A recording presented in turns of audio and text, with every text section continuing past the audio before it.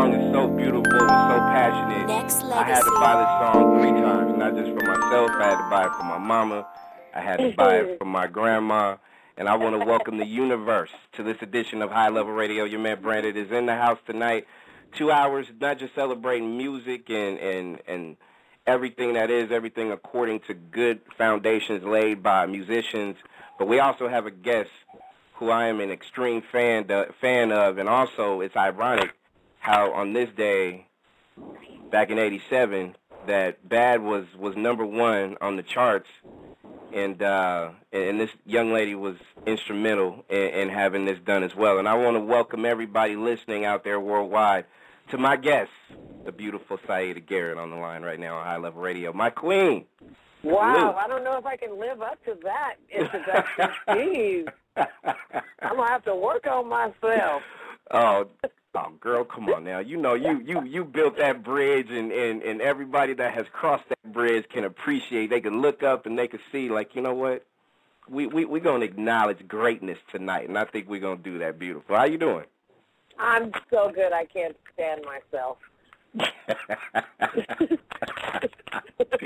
And you know that's always so good. If you're so good that you just can't stand yourself, sometimes that's a beautiful day. I'm just painfully fabulous. I just can't help it. It's just so good. I'm just reveling in life at the moment. And Miss Siedah Garrett is also brought to you by www.siedah.com, where you can check out all her information worldwide online. And you're single. Yes. I love it. I love it. Thank you. I love it. Thank you.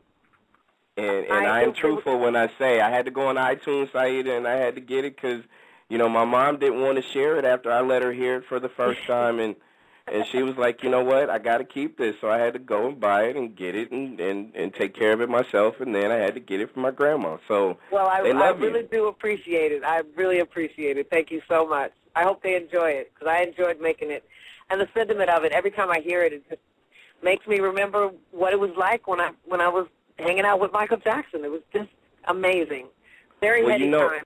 Well, you know, of course, you being a Grammy-winning, twice Oscar-nominated singer-songwriter and the whole deal.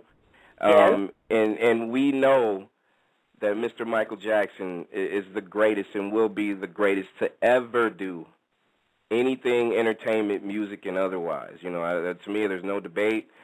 His genius is there's no parallel to it. So I want to ask you, of course, what everybody probably has asked you millions of times before.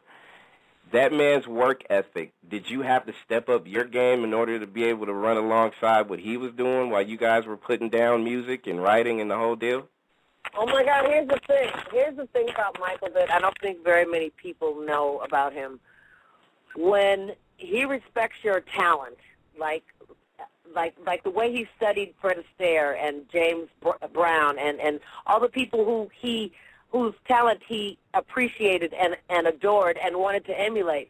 Mm-hmm. Those are the people whom he would make them feel like they had as much he had as much to learn from them as they had to learn from him.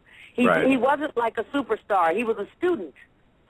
He was a student. And you could tell by his passion and his appreciation from, like you said, the other artists like James Brown and so many other people, that he didn't want to emulate them. He wanted to study what they did and make it his own and do something there. Put his little flip on it. Exactly right. He would emulate what they were doing and then flip it to make it his own. He was just amazing. It was just amazing. And to me, I just feel like, you know, especially when it comes to just being so creative, not just at a young age, but being able to sustain it and then even elevate his talent. Of course, a lot of people know worldwide, and the entire universe knows his legacy as far as what he's accomplished. But you know, to me, anytime that I hear his music, and anytime that I hear, and I was thinking about Bad today in that project. It's just amazing that someone that started so young can just continue to just climb that ladder and just be even more of an icon than he was when he was a child. And that was amazing to watch, right? Yeah, he was always busy trying to impress himself. He was always busy trying to up his own game. You know, he would video and film himself and his rehearsals to watch later and to tweak it at home and make it better the next time he was on stage. He was just a master at making his art better and better and better. He took every opportunity to up his own game, which made everybody else want to up their game. You know what I mean? Everybody, it's like hanging out with Quincy Jones. Everybody that he records with, and every time you're around him, you want to give him your best. You want to do your best you can do for them, because you know they appreciate the best in you. Right. How is that when you just now putting out new music, of course, in 2012, and, you know, we go back, and I talked about the music, you know, back in 87 when Bad dropped, and you look at, you know, from when you first started way back when, you know, it hasn't been too long ago, but long enough for us to really recollect and remember. But when you compare a lot of stuff that's done back then compared to now, not just the music itself, but also the songwriting part of it, how do you feel as far as the elevation of it? I really miss real songs, and I think it's coming back around slowly but surely. I really miss real songs and the music that everybody's sampling. I want to make more new music that has that quality that maybe generations from now they can sample. But I really miss real songs. And I was just telling my manager the other day, I don't think if Man in the Mirror were presented to I don't know, to any of the pop stars of today, I'm not really sure that they would hear it as the piece that it really is. I'm glad it came when it did, because it was just like the stars and the moon and the planets were in alignment for that song to have been written for the artist that it was written for, and gotten to the artist that it got to, and recorded by the artist that recorded it. Everything, the planets were in alignment, dude. I'm telling you. I don't think that would happen. That couldn't happen today. It wouldn't happen today. Oh my God, Siedah. You know, the funny thing about what you just said, we were actually discussing that on the air on Sunday night when... oh, really? Yeah, we were talking about the same thing. If it dropped today, if everything about that song for Man in the Mirror came out now, you know, and I'm going to just keep it real, Siedah, like the fans, sometimes we get a little lazy. We get a little non-appreciative for what soulful, passionate music is, and we sometimes bypass it for whatever reason. And I think a powerful song like Man in the Mirror probably wouldn't have been as appreciated as it was back then for a lot of different reasons. I agree. You're preaching to the choir, child. I agree. Siedah Garrett is our guest on High Level Radio, and you know, with this single that you have out right now, so are you going to tell me that there's more music to come from you, or albums and the whole deal? Oh my God. Definitely. That the single that's out now is part of an album that will be released sometime in the very near future. We're playing it one at a time. You know, this is a singles market these days. So we're starting out with that as the first single, and I'm so proud of this next project coming out. It's been really important to me. I've waited a long time to put more music out as a recording artist. But I'm really believing that this new disc is really representative of the ways that I've grown as a person and as a spirit, a human spirit, since the last time you heard from me musically. You know what, and that's something that I'm looking forward to. And like you said, when it comes to just the real passionate, soulful music, I'm looking forward to that because I miss it. I mean, there's some in small pockets, but I want to feel like I felt back in the 80s, in the 90s for the most part, even the 70s going backwards. I mean, there was so much I feel as a songwriter, because I've never written a song the way you've done it in a sense, but I want to ask a question about how you basically get yourself ready to be able to write songs. When you help MJ do Man in the Mirror and I Just Can't Stop Loving You and some of your other projects, because you work with Tevin Campbell, of course, you said Quincy Jones, so many different artists. What gets you in the mood, Siedah, to sit down and start writing masterpieces? Well, inspiration comes from any number of places, but when I sit down to write songs for a particular artist, I listen to that artist. I listen to the music of that artist. In the case of Michael, I grew up with his music, so I didn't have to like refresh my memory of his the style of his music. But I listen to that artist, and I think about what it is I would like for them to say to the world, to their audience. What it is that I believe this artist could really get across to his or her fans and the people that listen to the things that they say. I want them to say something that means something to them and to other people. And sometimes recording artists don't have the means to do that. So that's where songwriters come in.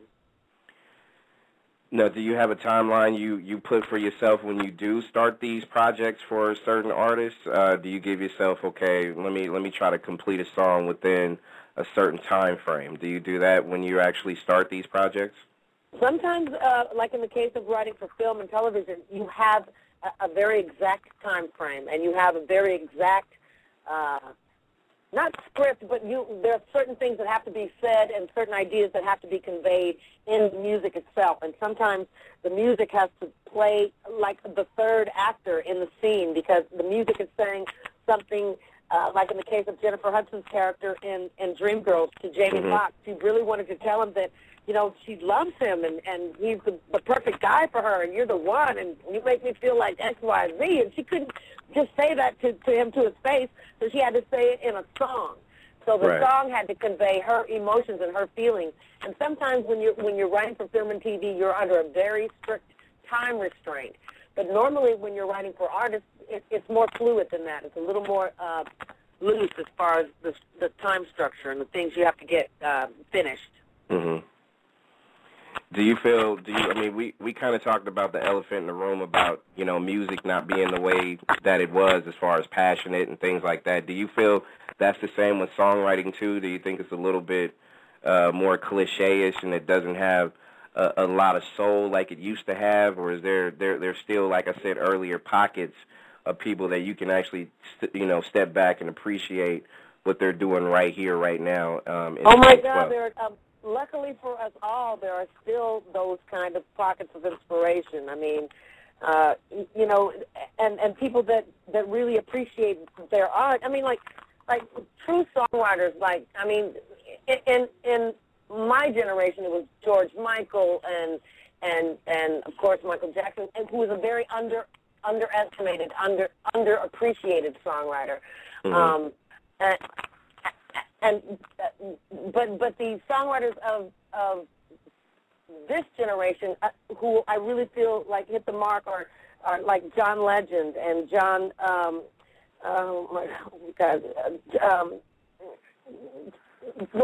Babyface. Wait, what's the other John? John Mayer. John Mayer. Amazing songwriters, just great songwriters. I mean, Babyface. I was talking about him today. I just realized.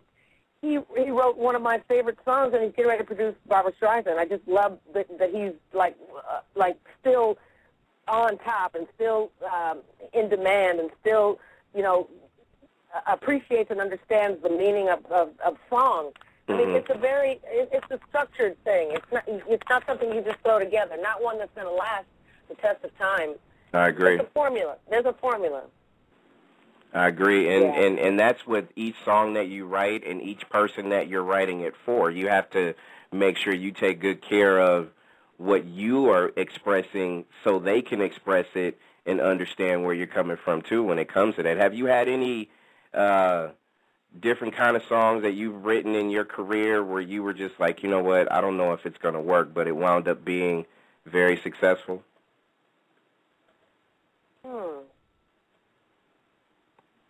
No, because I think every time I write a song for whatever it is, I think it's gonna work. I never say I don't know if it's gonna work. To me, it's always gonna work, and if it doesn't, that's not my problem. I love it. I gotta keep it pressing. So yeah. I love, you know what I'm saying? I love you because, you know, you was like, hey, I'm hitting home runs on everything I write, so I don't know what you're talking about. In my mind. Sometimes the world agrees and sometimes they don't. You know, do what you got to do. I love it. Thank you. Let me ask you this question, Siedah. I don't want to keep you too long. I'm going to ask you a couple of quick ones. When it comes to, you remember how it was back in the day. It was real exciting to be a part of a record label.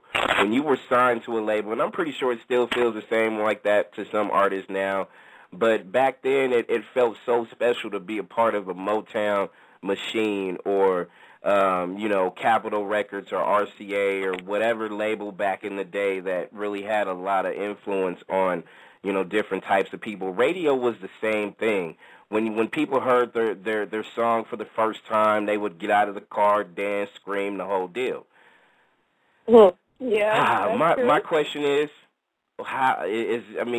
it's not going to be the same, of course, how it used to be, but why do you think that people take for granted just the radio aspect of it and even being signed to a record label? Do you feel like some artists do take it for granted?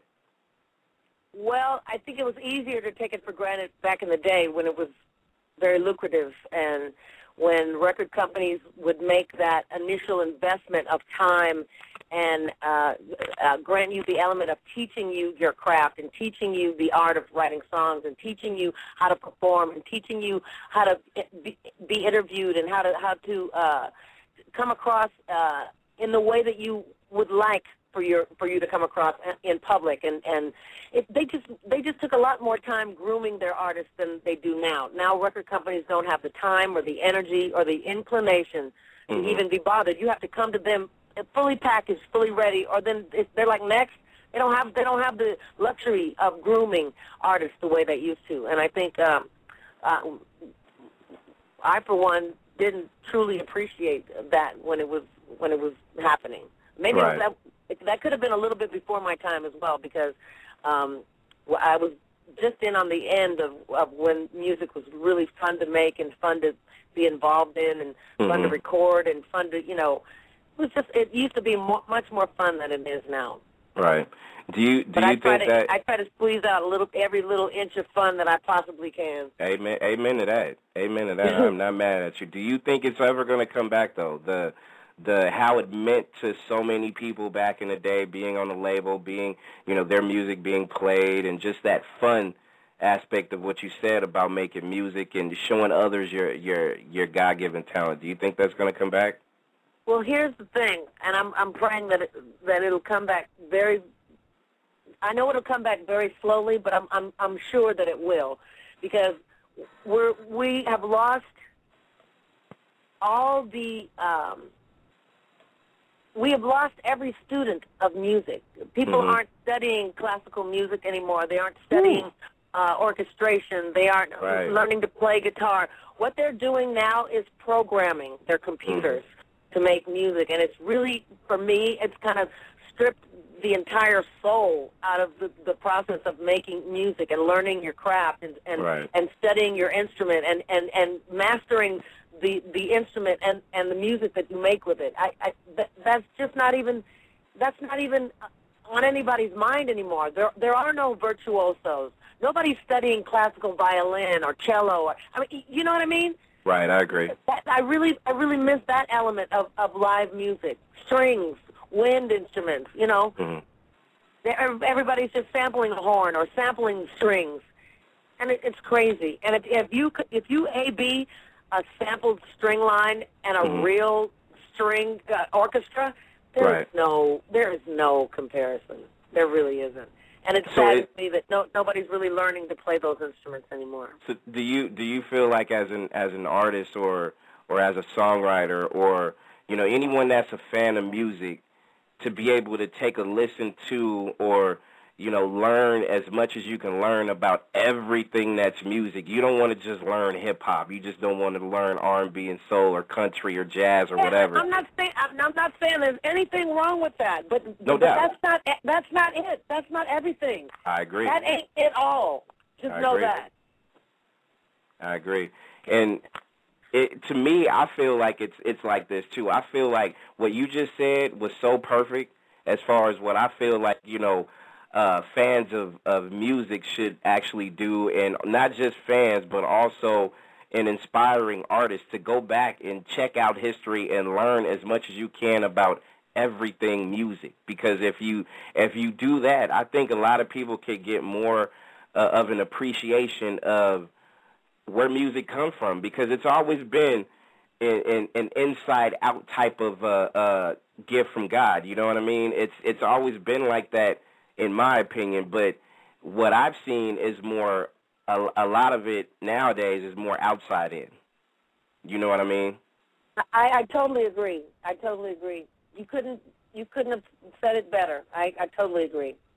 So with your project that you got coming out, your single that you have out available on iTunes right now, that is an inside out type of thing, and I'm hoping that we can be able to get more people inspired by it. Not just me. There's hundreds of thousands and millions of people out here listening and love not just what Siedah Garrett has done throughout her career so far, but also what you're doing right now to be able to bring that passion back. And I couldn't have picked a better person to be inspired by, because I'm gonna keep it real. I've been a music hero of yours for many moons, and I'm glad to be able to sit here and just be able to, share some insights about someone that's done it for a long time. So we gotta do it again. When you got another single, and your video's hot too, so people can go on YouTube and check it out.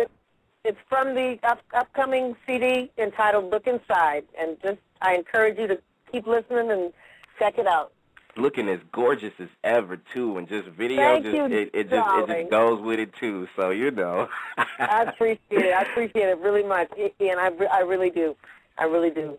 People can go check out Siedah Garrett. You can hit her up on Twitter because she's real active on that too. You can follow Siedah at Siedah Garrett, SIEDAH. Garrett, Garrett, and also you can hit up our website, www.siedah.com. And I thank you for blessing me so much for being able to hang out with me on High Level Radio. And please come back and hang out with me again. I love talking to you. Man. It's been wonderful chatting with you too. Hit me back. I appreciate it. I will do that. Stay blessed. I do. Peace. Yeah, I love you. Nexxlegacy.